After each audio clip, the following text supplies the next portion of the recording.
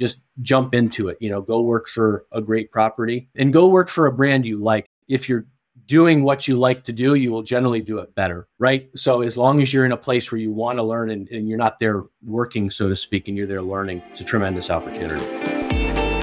Hello and welcome to the Modern Hotelier presented by Stay Flexi, your all-in-one modern operating system for independent hotels. Each episode will get to know an industry expert and we'll discuss the latest trends in hospitality to help you, the Modern Hotelier. Welcome to the Modern Hotelier presented by Stay Flexi. I'm your host, David Malilly. And I'm Steve Karen. Steve, who do we have on the program today? Yeah, David. Today we have on Christopher Ahlgrim, the Vice President of Development for North America at Preferred Hotels. Prior to joining Preferred, Christopher spent more than 7 years at Global Hotel Alliance, most recently holding the position of Regional Head of Development for the Americas. Welcome to the show, Christopher. Thank you. It's a pleasure to be here. Thank you for the opportunity. Thanks, Christopher. So we're going to go through really 3 sections. We're going to get to know you a little bit better. We're going to dive into your career, and then we're going to talk about industry trends. So we're going to get started right away. So what was your first job? I think it was at a golf course, probably just shagging golf balls, caddying, things like that, probably about age 9 or 10, pretty early. That's good. Who did you admire growing up? I didn't have anyone specific. Obviously, my parents had a huge impact on me and kind of how I turned out, so to speak. But over time, I was lucky to have a lot of interesting people in my life and work a lot of different jobs. So I think little pieces here and there, more so than one sort of external person outside of my parents. Got it. What's the best piece of advice you've ever received? I think most recently, I like the Sheryl Sandberg quote of sometimes done is better than perfect. That's been a pretty good one.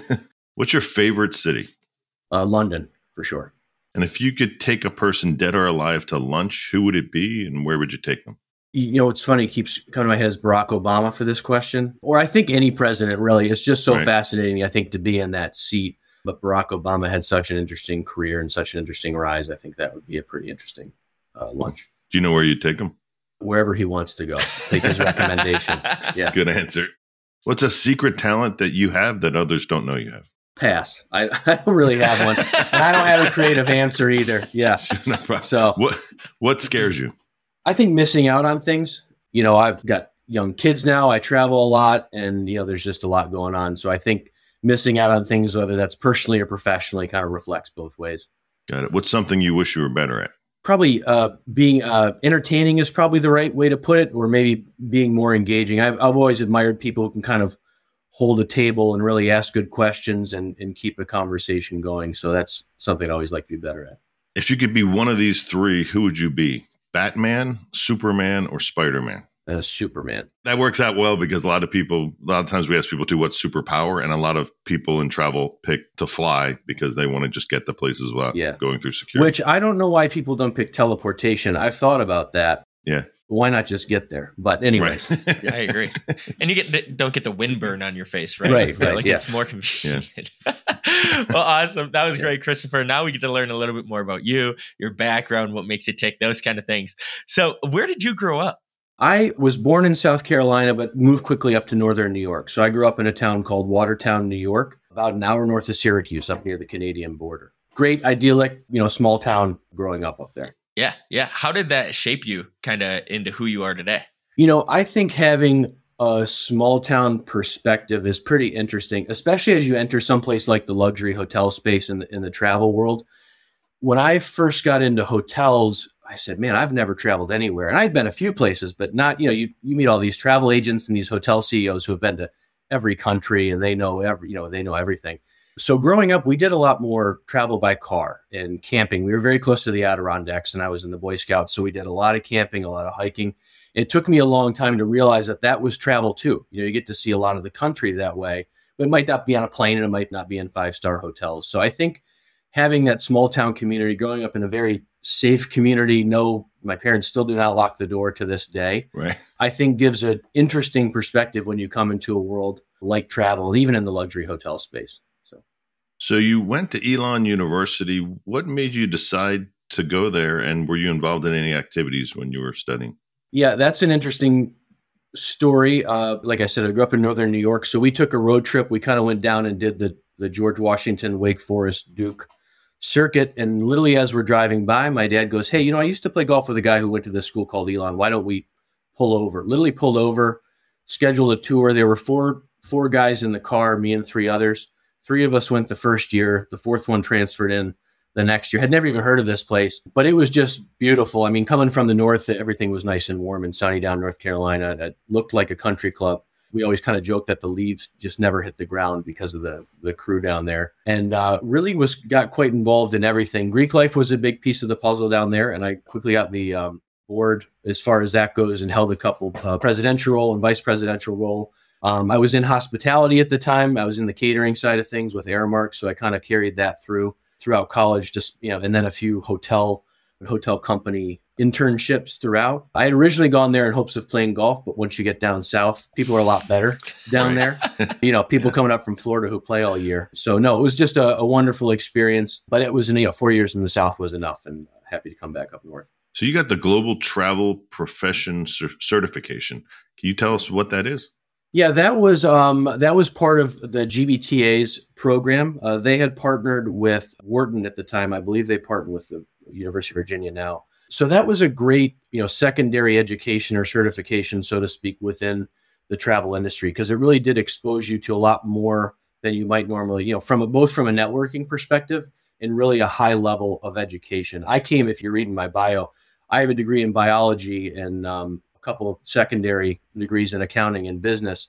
So I had zero formal hospitality training. I always sort of been in hospitality, whether it was through bartending or serving or catering or internships, so that was sort of looking through the lens of a hotel professional for the first time for me, which was really great because then you're in a room with all these people who came through the Cornell course, who really came up through the ranks, whereas I didn't really enter the hotel business, so to speak, again, until maybe 7 or 8 years into my professional career. So I'd always done it young, but then jumped into a different industry out of college and then back into hotels. So that was just a great way to kind of get reacquainted and get some real professional education around hospitality. Awesome. And you're a golfer, right, Chris? Any cool experiences or a favorite golf story you have? I guess anytime you're playing golf is pretty good. We did a trip to Ireland with my dad. I think it was for his 60th birthday, which was really eye-opening. Again, growing up in the U.S., I've been very lucky to play a lot of courses. Preferred, the company I work for now, has the Preferred Golf program, which includes Pebble Beach and the Ocean course at Kiowa and the Old course. So really tremendous. But just 5 days in Ireland, in that area between Ireland and Scotland, was just tremendous. And always the people you meet. I think over time, you really get to know the importance of spending 4 hours with somebody and kind of the quiet periods in between the shots and the conversations that come up. So I really still like to use it from a professional perspective, but certainly the places you get to see. I happened to be at Kiowa Island over Thanksgiving, so I got to play the Ocean course down there. And, 4 hours on the ocean, it was 70 and sunny. Yeah. So it's a nice way to be for a couple hours. Not a bad Thanksgiving. Not a bad Thanksgiving. And I think for an interesting work story, when I was at the Global Hotel Alliance previous to this, because I play golf, I was sort of the de facto organizer for all the golf when the CEO committee meetings came around. So we had a pretty good group. And one of those guys was Bill Walsh from Viceroy Hotels. And we had I would say a friendly match going along the whole time. And you could tell about 4 holes left in the match, he starts to bear down. He starts, stops talking to me as much as he was talking to me before. And you can kind of watch that switch flip, say, oh, that's why he's a CEO. That's why he can sort of get it done. And he did meet me, in fact. He won the match. So, yeah. But awesome. I think that was in, that one was in Abu Dhabi. The next one was in Napa. So, the travel industry is unbelievable from that perspective, where you get to see some people. Absolutely. That's awesome. Hello, my name is Steve Karen, Director of Sales at Stay Flexi and the co-host of The Modern Hotelier. Stay Flexi is a modern all-in-one system for hotels and vacation rentals. It's a built-in channel manager, PMS, booking engine, POS, revenue manager, and a magic link where your guests will receive a text message or email that has a link that's live throughout the whole stay. So your guests will be able to check in, add any products or experiences onto their stay while they're in-house, and then use that link to also check out.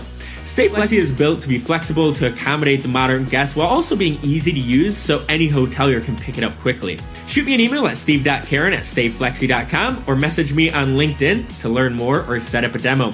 Thanks so much and enjoy this episode of The Modern Hotelier. So now kind of go to the next segue here. Talk about your career, how you got to Preferred, your little background, and then we'll talk about what you're doing currently. So I found this story pretty interesting. Does a name of an artist named Vince Perez, who did art for the Grateful Dead, does that name ring a bell for you at all? Yes, yeah. Vince is a very good family friend. Yeah. Yeah. Tell us that story about how you know Vince and kind of what transpired from Vince over the next few years. Yeah, absolutely. So the short story is I have a degree in biology. The intent was to be a dentist. My father's a dentist. I liked his life. It looked pretty good, pretty stable, enjoyed it. But then about 6 months from graduating, just happenstance, a family friend came back into our life, a guy named Vince Perez, and we came to find out he owns the rights for a bunch of Grateful Dead designs that he had done for them for their posters and a couple tours a number of years ago. And that was also the height of the Ed Hardy sort of skull and bones t-shirt hat market, if you remember this. Paris Hilton era. Yeah, exactly. So my mom calls and says, hey, do you want to make some t-shirts and see what happens? So we started to explore this. And instead of going the route of dental school, I just jumped into what eventually turned out to be brand licensing. We kind of tried to get in the fashion business quickly, found out it was very difficult to sell t-shirts like that. So we started licensing out the artwork with Vince. And that sort of led us to a number of other great artists as well. A woman named Tara Whitlatch, if you're not familiar with her name, she designed a lot of the creatures for Star Wars. I'm drawing a blank on his name at the moment, but the gentleman who designed the DreamWorks logo, the little kid fishing off the moon.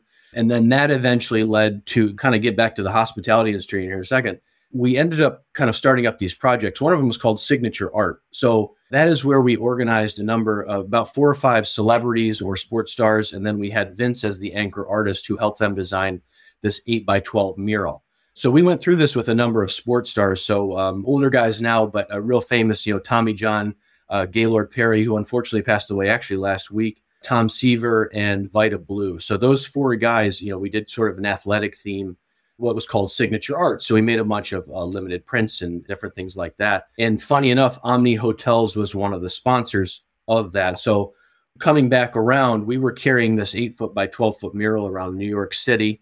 The project was about to end, but Omni Hotels, a good friend, Peter Strebel, was the GM at the Omni Berkshire Place at the time. And that project was wrapping up. I was living in New York and I asked Peter, I said, hey, I'm kind of done with this and kind of need to put a little more stability in my life. What are you guys doing over here at Omni? Because I'd worked for him when he was at Sendon, which then became Wyndham. And so he introduced me to Global Hotel Alliance, where I joined their TMC partnership team and eventually the business travel side of things. So that took about 7 years to get back to the hotel industry. But that art theme and that kernel moment of my mom calling and saying, hey, do you want to make some t-shirts and see what happens? It was a interesting few years. So it was really great. Yeah. That's funny. So you went to Omni after that, and then you got into Global Hotel Alliance. Was that through the same contact you knew at Omni? Yeah. So Omni was a shareholder in Global Hotel Alliance. So GH, or Global Hotel Alliance, ran what is called Discovery Loyalty. So that was the underlying loyalty program across about 35 brands worldwide. And Omni Hotels was one of those. They were one of the founding shareholders. So the Omni Select Guest program was the underpinning of what the Discovery program was. And then that's how we worked with, Bill Walsh of Viceroy, the Meritage Collection, Outrigger in Hawaii. And then we had some other great partners globally like Kempinski Hotels, Marco Polo, Minor Hotels now, which is 600 properties. We started with them when I think they were 3 or 4 Anantaras. And now they're up to 600, having just acquired NH Hotels. So really tremendous group. And they took the Star Alliance model and really applied it to hotel loyalty programs. It really was fascinating to see how it works, where it was originally 4 hotel brands around the world. This was, Chris Hartley was the VP of sales and marketing for Kempinski Hotels at the time and had this idea to more or less copy what the Star Alliance was doing. And Star Alliance was actually an original advisor on this as well. He was able to get Micros involved from a technology standpoint, Kempinski, Pan Pacific, Omni, and then Marco Polo, and the rest is history. Now they're up to 35 brands and about 25 million loyalty members. Yeah, maybe if you can take us a little deeper into that. What do you think was the success of that program? And I know that, Omni was kind of the leader, but what do you think was the success of that? Because traditionally, especially outside of the brands, the loyalty side has always struggled. So what do you think was really the success behind that? 2 things become very clear. One is the consistent technology. So every brand was using Micros and using Opera, right? So every brand could recognize each other's members in the same way. and easily enroll members to the program. Now, things have changed a little bit since GDPR. It used to be a little more easy to enroll people just at the front desk with a click of a button. Now there's opt-in and double opt-ins with GDPR. So that was the technology piece. And then the second piece is really that it was a brand program, right? So it was a brand decision to join Discovery and utilize Discovery. And then they were making decisions on behalf of all hotels. So it kind of came from top down. And even though there was about 700 hotels, you're really dealing with 35 clients, so to speak, 35 brands. And then they work together. It's a very close advisory board. In fact, a number of those brands have become shareholders now. So that the company has about 5 shareholders instead of 3. So really great, just collaborative effort between the alliance and everybody to get together 2-3 times a year and say, this is the future of where we see small brand and independent loyalty. And this is how we think we should go about that. And in 2020, you came to Preferred Hotels as the VP of Development in North America.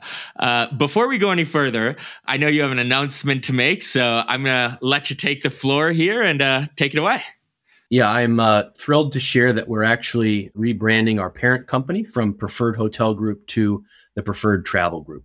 Awesome. It is a small and sort of nuanced change, but it does kind of show the evolution of our parent company within the travel industry. A lot of people aren't aware of our consulting side of the business, where we actually do travel trade representation for groups like Visit Florida, Puerto Vallarta, Sujo.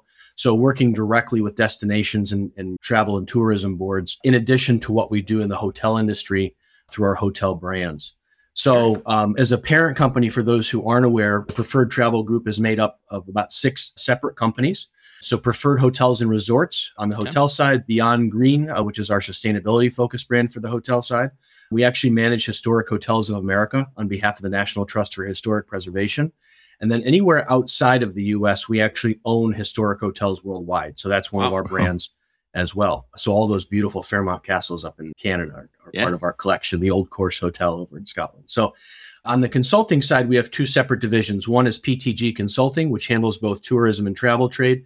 And on the hospitality side, revenue management, PR, and consulting. And then on the Beyond Green Travel, we actually have a full consulting entity based on sustainability consulting as well. Cool. So really a very well-rounded group. And I think all those different entities under the umbrella just make us a very deep organization to work with. We have a lot of what we call dual branded hotels. So great properties like the Post Ranch Inn and Big Sur. So that would be part of both Preferred Hotels and Resorts and Beyond Green because there's sustainability efforts out there. If we're converting hotels, what we do a lot of deflags. So just recently, we were with the Salamander team celebrating their owner, Sheila Johnson, in Washington, D.C. She was CEO of the Year for Washington Business Journal. Wow. But they recently purchased the Mandarin Oriental in D.C. So our PTG consulting team came in and helped them convert that from a Mandarin Oriental to the Salamander D.C. And by doing that, help them build out the systems and kind of alleviate some of the pressure off their internal teams to go through that process. So great ad hoc opportunities for the consulting team to supplement and complement what we're doing on the branding side. Very cool. Very cool. Well, congratulations. That's pretty awesome. I'm familiar with everything you just spoke about outside of PTG Consulting. So for the listeners, could you give some more information on what exactly that is and how you guys work with hotels there? Yeah, absolutely. So that is a separate consulting division. It's led by a woman named Kathleen Cullen. If you don't know, is kind of famous in the revenue management and distribution side. She actually authors the CRME certification book that's put out by HSMAI. She and her team will do ad hoc support for both our hotels and then hotels that may not work with Preferred at all. So that could be doing system selection. So as a new build hotel, going through and helping with the PMS selection process, helping with the CRS selection process, booking engine. And then they go through a revenue and distribution audit. So distribution optimization, GDS optimization. So they'll carry the hotel right through and just make sure everything is very commercially optimized from that standpoint. And then from an ongoing basis, they actually do a lot of ad hoc revenue management support as well. So I actually think our PTG consulting team are revenue managers and about 40 properties at the moment around the globe. So it's a great opportunity both in the short term and the long term. So they do a lot of, again, ad hoc support. That might be a mat leave cover or short term while they're replacing the on-site, on-property dorm, or maybe a longer term engagement. So maybe they've engaged the consulting team for a commercial strategy session and they liked the idea of what they were presenting at the PTG Consulting and just brought them in-house as their own revenue manager. And they can do that on the basis of maybe sometimes 8 hours a week. So you might not need a full-time revenue manager, but our team can step in again on that short-term ad hoc basis. So you've got true expert support on the property. And have you seen that side of the business grow, I guess, post-COVID or during COVID? COVID really launched that side of the business for us. We had always done it. When COVID hit and everyone was laid off except for the GM, and they haven't exactly loaded rates in a long time, it was a great opportunity for our team to step in, get in there in the Synexa system, which is who Preferred Hotels and Resorts uses, and do that on their behalf. And that really just propelled that PTG consulting side quite a bit. That's great. And maybe share with us some more about the benefits of becoming a preferred travel hotel. Absolutely. So obviously our probably most well-known brand is Preferred Hotels and Resorts. We're over 50 years old at this point. So what we like to say is that we provide the sales, marketing, and distribution of a luxury hotel brand with the freedom to maintain your independence. But what that really means for the hotel, whether it's an established hotel or a new hotel, is one is it's going to provide, it's going to extend their reach, give them greater access to the travel industry, give them greater visibility by being on our GDS code, and of course, the support. So if you think about how that works in practical terms, number one, through Preferred Hotels and Resorts, we give them a world-class distribution system through our partners at Sabre Synexus. So we provide them with the booking engine and the CRS. And that's important not only from a revenue generation standpoint, but from a support standpoint. So because of our team, we have about, I believe, 8 in-house, what you would consider super users of the Synexus platform. We can not only support the hotel day-to-day, but even train their revenue managers how to use the system better, whether it's troubleshooting, rate loading issues, or more strategic support. Because we deal in independent hotels all day, every day, our response times tend to be shorter. Our advice tends to be more pointed and strategic. So just a great opportunity to learn from our revenue management experts. Then, of course, that carries over to the sales side. So being on our platform, you're on the PHGDS code, which stands for Preferred Hotels, of course, arguably the strongest luxury chain code in North America. If you're not aware, we actually have more 5-star, 5-diamond, and 4-star, 4-diamond hotels than any brand in North America, a hard or soft brand. And so how that translates into the luxury travel industry, for example, are tremendous partnerships with the likes of American Express. We have nearly 150 properties with their Fine Hotels and Resorts and the Hotel Collection programs, over 100 properties with Virtuoso and Signature. So again, deep ties there. So for either a hotel who's ready to take that step into those luxury travel programs or a new hotel who's just being developed, we can walk them through that process and really guide them strategically on how to either apply for those programs, get in those programs, or work towards those through the coming years. Then certainly on the corporate side of things, we manage about 750 corporate accounts globally. More specific to the past 2 years and more critical is our 300 chain-wide agreements. So that means on day one with your relationship with Preferred, you can opt into programs like IBM, Deloitte, and Apple and be in their program without waiting to go through the RFP process. And then, of course, you build equity towards that program, and then you can go through the formal RFP with them. And then on, to kind of round out the sales side is our group team. So right here in the US alone, we have 10 group sales associates. And while we can certainly handle the larger groups, if you will, we've got a great partnership with Wynn Resorts and their thousands and thousands of rooms in Las Vegas. Because of the general profile of our hotels, around 200 rooms and higher ADR, our groups actually tend to be smaller, what we consider a little smaller, so 50, 60 on peak with a great ADR premium as well. So we find that's a really nice complement to what the hotel teams are doing on their own and really provides a much greater reach than the hotel would have on their own. Because if you think about not only the work that we do across each of these sales verticals, but in each of those areas, we also have these great distribution lists of, it might be 10,000 agents or 12,000 meeting planners, so just great opportunities to reach clients that the hotels would not normally have access to. And then, the direct to consumer piece, because most of what we've talked about is really travel industry specific so far. I'm happy to say that, the I Prefer program, we're actually the world's largest points-based loyalty program for independent hotels. So we're at about 4.5 million members now globally. And that's become a very critical piece of the puzzle. And COVID really kind of shone a light on this. We are very lucky to have hotels in exceptional locations, driving exceptional ADRs. So we had hotels, of course, like many, growing ADR, maybe 20, 30% year over year through COVID. And I'm happy to say that I Prefer database actually even outpaced that. Wow. So where we saw maybe 20% ADR growth, our I Prefer members were booking up 30% year over year in ADR. And even more importantly, much longer booking windows. So our I Prefer members tend to have about 25% longer booking windows than the average hotel stay. So what that means is that I Prefer members are booking in earlier, better business, better room categories. And it's most often through the direct channels, through the booking engine. So the lowest cost channel for the hotel. So a little bit of nuts and bolts there, but it is a great opportunity to help our hotels drive compression and drive rate through the iPrefer program. One thing you've mentioned a few times that I love hearing is just how you all are focusing on support.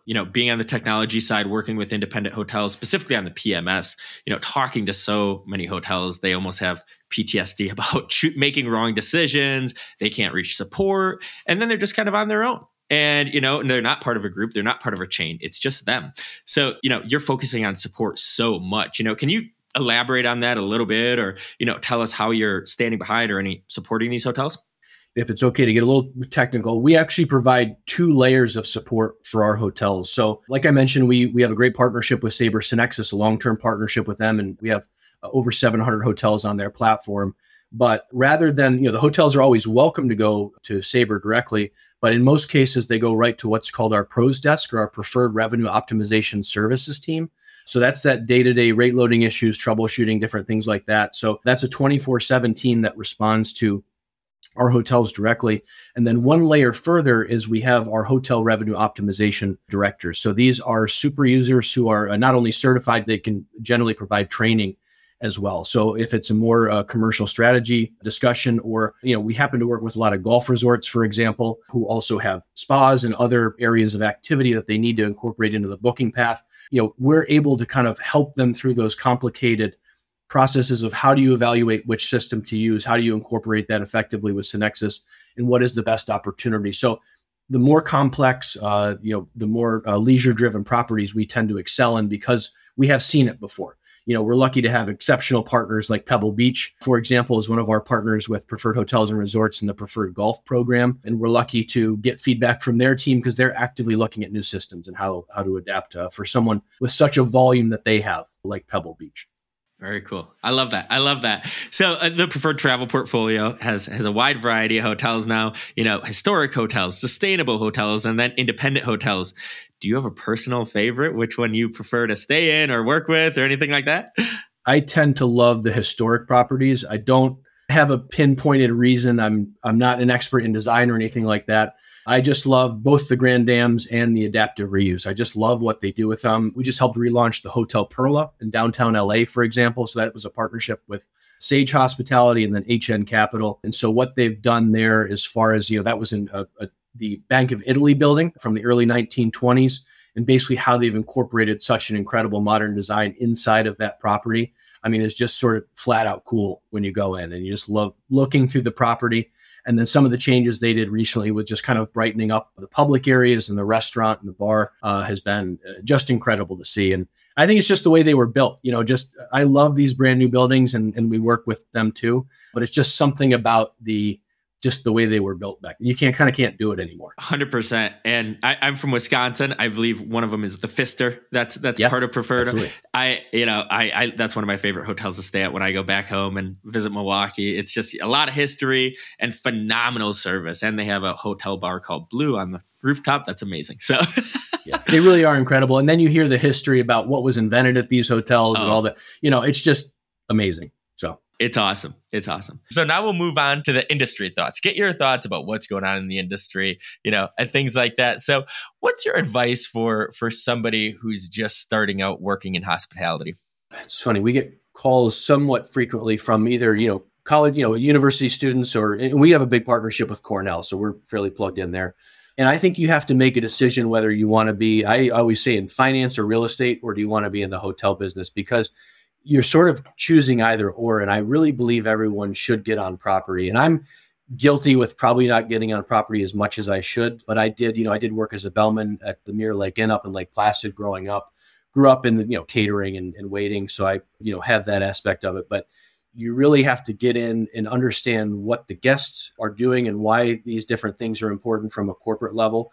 I think working under a great GM, I mean, you guys travel enough. You can go into these hotels and you can tell right away who is so well trained, who really cares about the guest, who cares about the cleanliness of the property, all the little service touch points to make sure you have a great stay. So I would say just jump into it, go work for a great property and go work for a brand you like. I mean, I think it'd be strange to say go work for any hotel and get in there, but you want to make sure it aligns with what you like. So if you like upscale and luxury hotels, great. If you like mid-market hotels, that's great too. Or If you want to go work for, we were just with Neil at Auto Camp, right, a couple of weeks ago. Go work for them. They're doing some incredible stuff, and just make sure it aligns with what you're doing. And I think it was in Izzy Sharp's book, if you're doing what you like to do, you will generally do it better, right? So as long as you're in a place where you want to learn and you're not there working, so to speak, and you're there learning, it's a tremendous opportunity.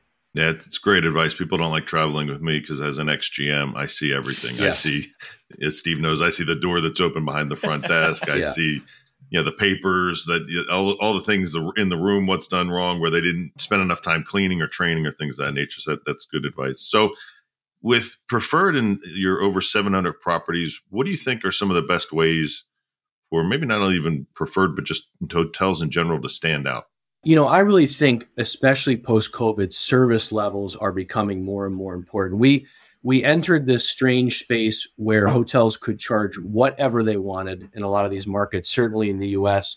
And because there was a lack of, their staffing issues, and because of COVID restrictions, hotels sort of got away with that for a while, with being able to charge exorbitant prices with a sort of lack of service. And now that's sort of coming back into focus and really needs to be a big standout piece.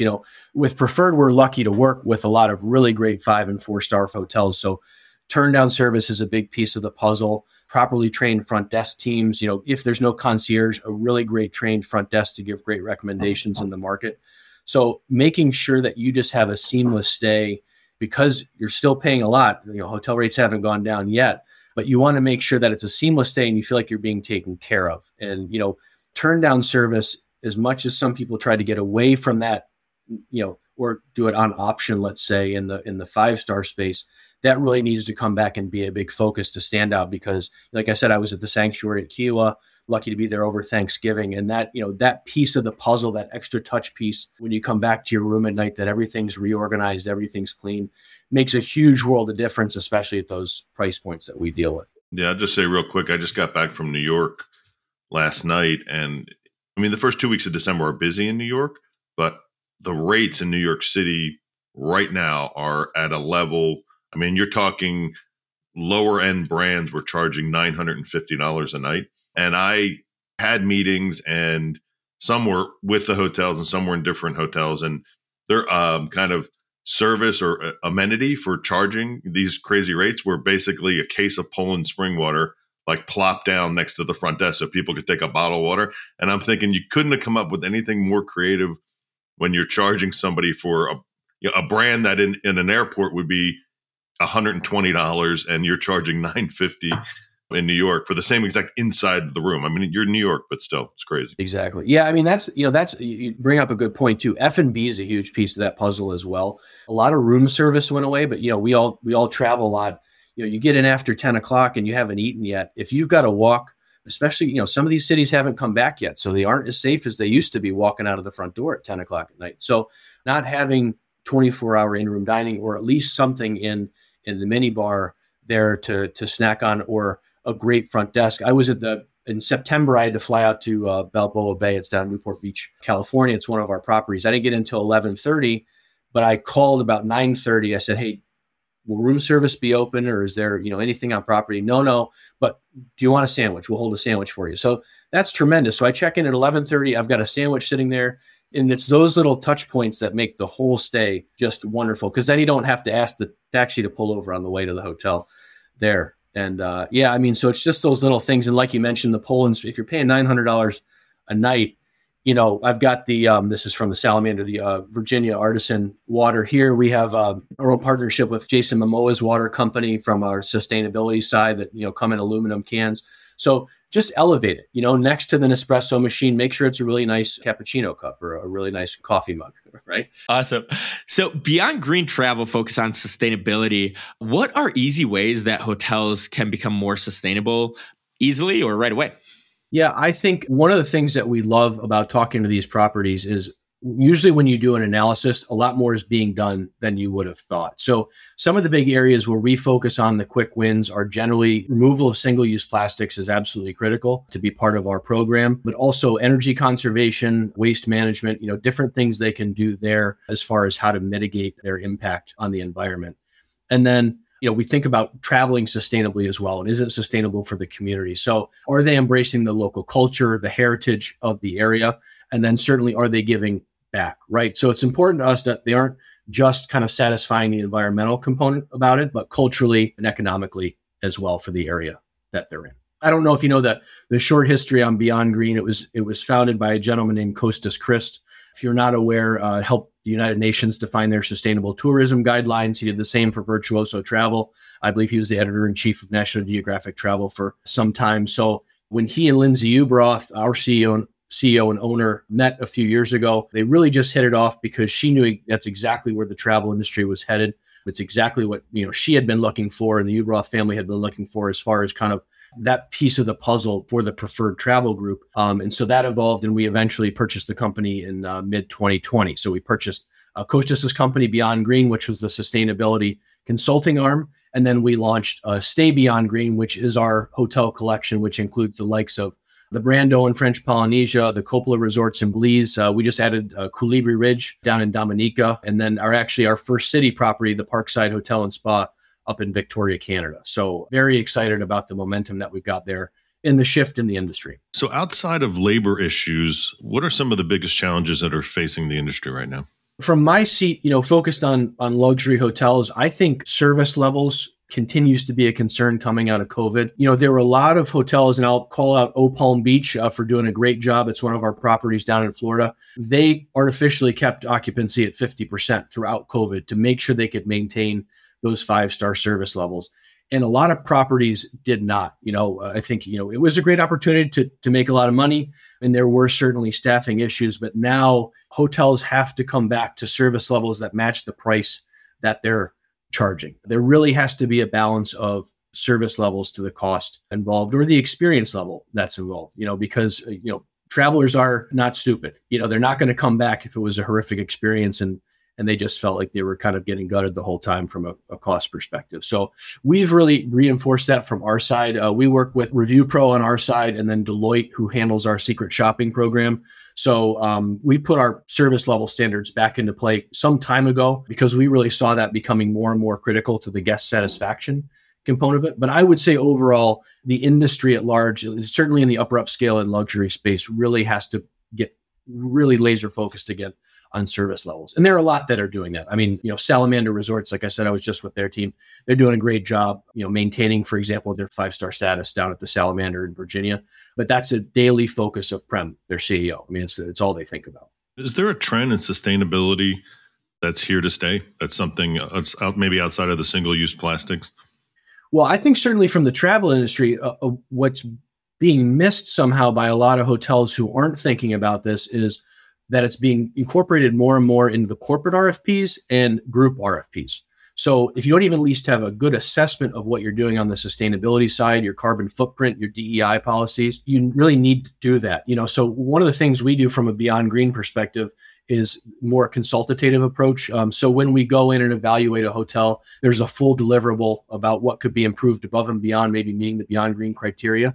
But one thing we tell hotels all the time is that take a look at those corporate RFPs when they're coming through, because all the new questions are about sustainability and carbon footprint and DEI.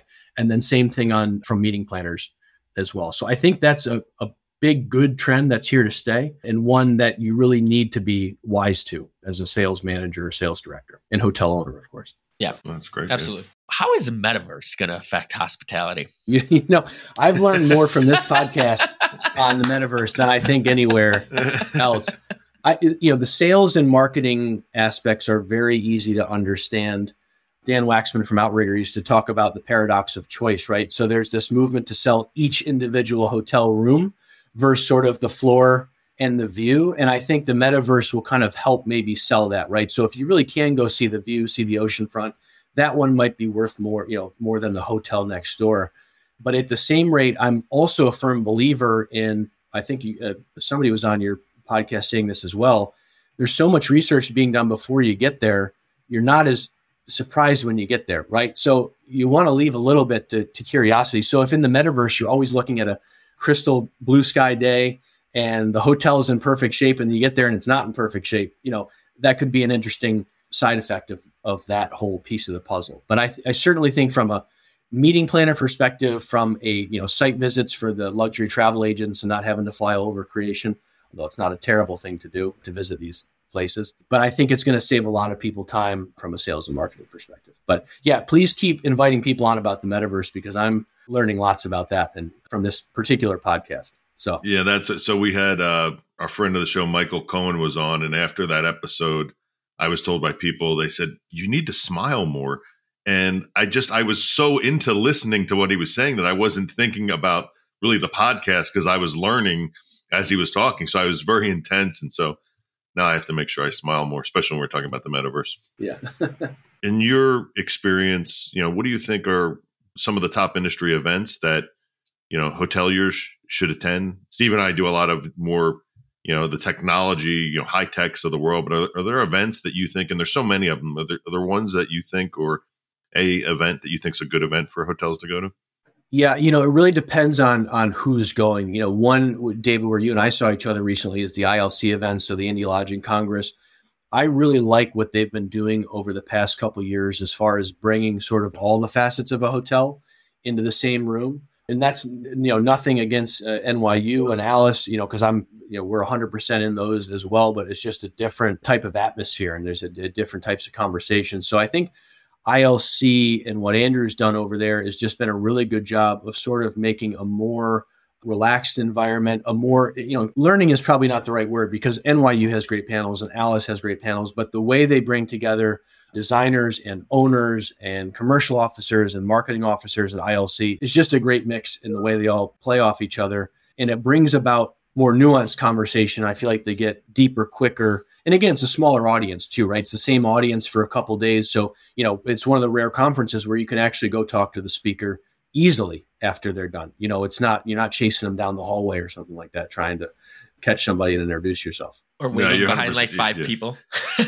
Yeah. And Steve and I, we talk about it. We love that show because it becomes a little bit more like a community, and you kind of feel like there's not a ton of events, but there's enough where you see the same people, and he moves it around, and the stuff he does the day before the show starts, where you kind of do a behind the scenes of the city, and you get to see culture and art and learn about different areas.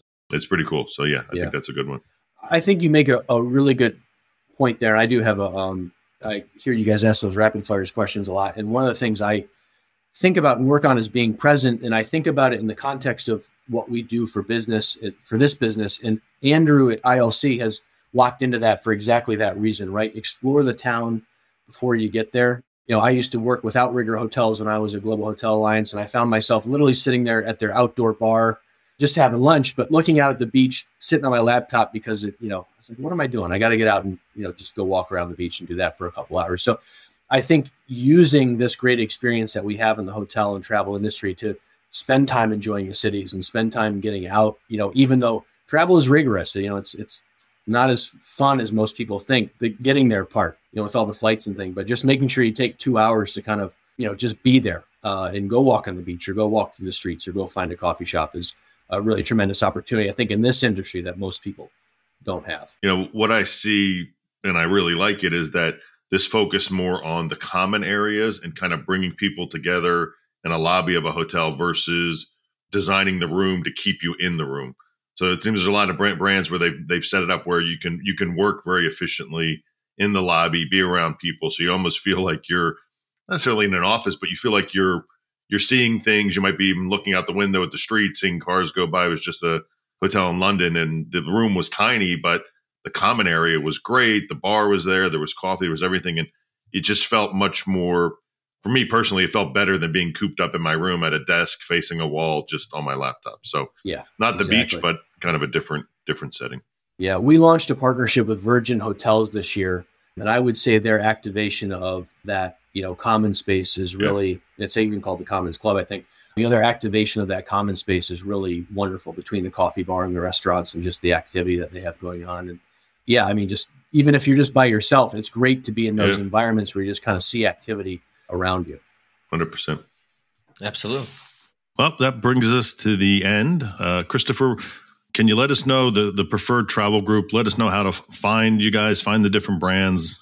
Absolutely. I would just say go to preferredtravelgroup.com. And then I believe my contact information will be in the show notes. So happy to have you reach out to me directly. But Steve and David, I really appreciate the opportunity to be on this podcast. I'm a huge fan, as you know, and I'll continue to learn about my metaverse, get my metaverse education through here. So I appreciate it. Thank you. Well, that does it for another episode of The Modern Hotelier presented by Stay Flexi. Thank you and see you again soon. You made it to the end of The Modern Hotelier. Thanks for listening. Make sure to subscribe and follow wherever you listen to your podcast. The Modern Hotelier is produced by Make More Media and presented by Stay Flexi. Stay Flexi is your modern operating system for independent hotels. If you're interested in learning more about Stay Flexi, you can go to stayflexi.com. Or if you'd rather talk to me instead, feel free to shoot me a message on LinkedIn or email me at steve.karen@stayflexi.com. Thanks and have a great day.